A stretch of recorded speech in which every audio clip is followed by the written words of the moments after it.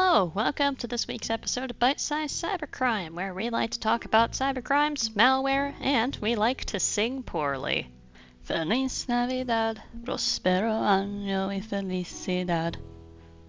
I wanna wish you a Merry Christmas. Or a Happy Hanukkah, a Blessed Yule, a Joyous Kwanzaa, Happy Holidays, or just a nice day if you don't celebrate anything. The holiday season makes me happy. It reminds me of time indoors with my family, eating dinner and exchanging gifts in the warm house while it's all snowy and cold outside, baking and decorating sugar cookies with my mom, my dad begging me to list one item I want when I don't want any gifts. Thanks, Dad, for trying anyways. My sister giving him an entire list of items because she does not suffer from my indifference. But you know what this time of year also reminds me of? Malware! And my favorite type of malware, too. The classic early 2000s virus or email worm that didn't do a whole lot of harmful activities and just wanted to scare you. That's my favorite kind. It just reminds me when I was a kid doing deep dives into scary computer viruses and, people exaggerated a whole lot of claims or just made shit up half the time, but still. It reminds me of simpler times when I understood nothing about malware. This is my first, and if I can't find any others, probably my last holiday special of Bite-Size Cybercrime, where we talk about the Navidad virus, the Latin American Christmas card that infected users during the holiday season of 2000. In the late 90s and early 2000s, there was a type of e-card that you could email people with an EXE extension. Nowadays, if you get emailed a file with an EXE extension, you should probably not run it unless you're expecting it. But these e-cards were fancy and, would have little animation and maybe even sound when you opened them, so it was a cool novelty to email your friends and family. It's also what allowed the Navidad virus to spread. Today, these types of e-cards are pretty much dead, and if you want to send someone a cool animated card, you probably just send them a GIF, but that is much less likely to give you a virus than an EXE file is, because, well, an EXE file can run any kind of program that, if allowed, can modify your computer. Just a quick note I want to make here, I will refer to this malware as the Navidad virus, because that is what it is known as colloquially.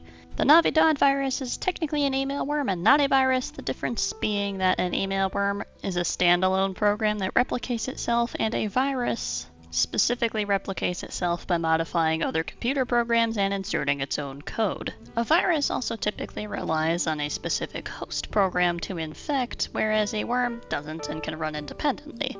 Since this was an EXE file, it was its own independent program and therefore it's a worm.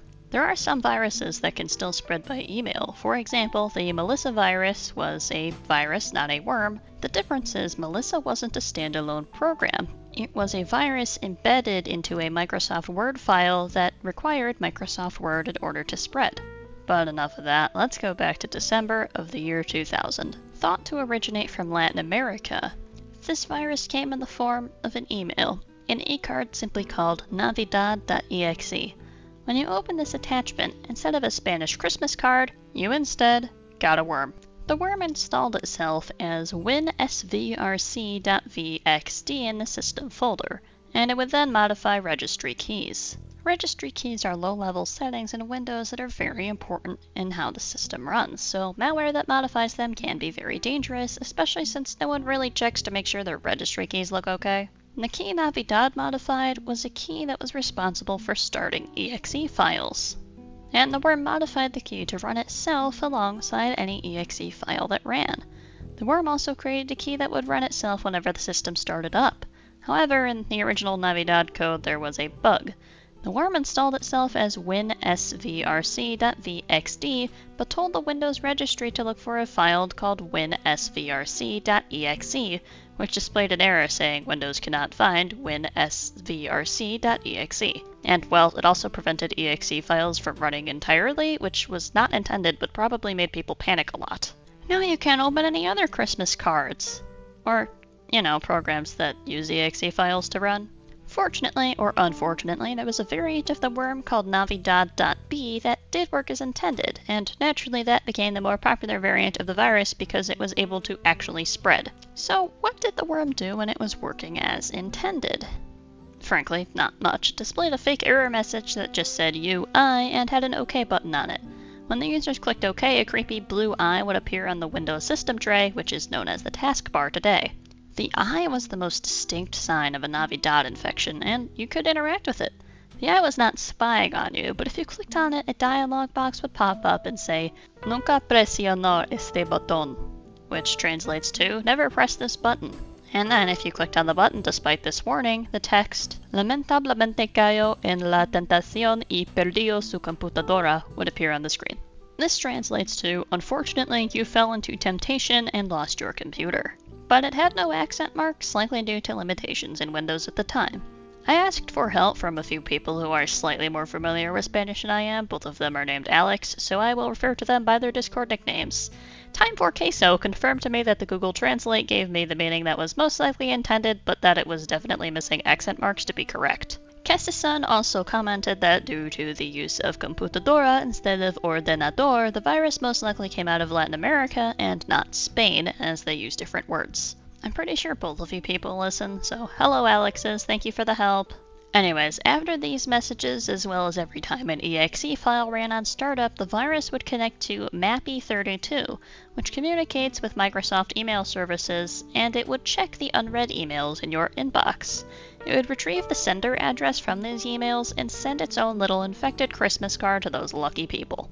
This was a very strange way for an email worm to spread, and allowed it not to spread nearly as fast or as far like other famed email worms like I Love You, which would send a copy of itself to everyone in your email contacts list one time.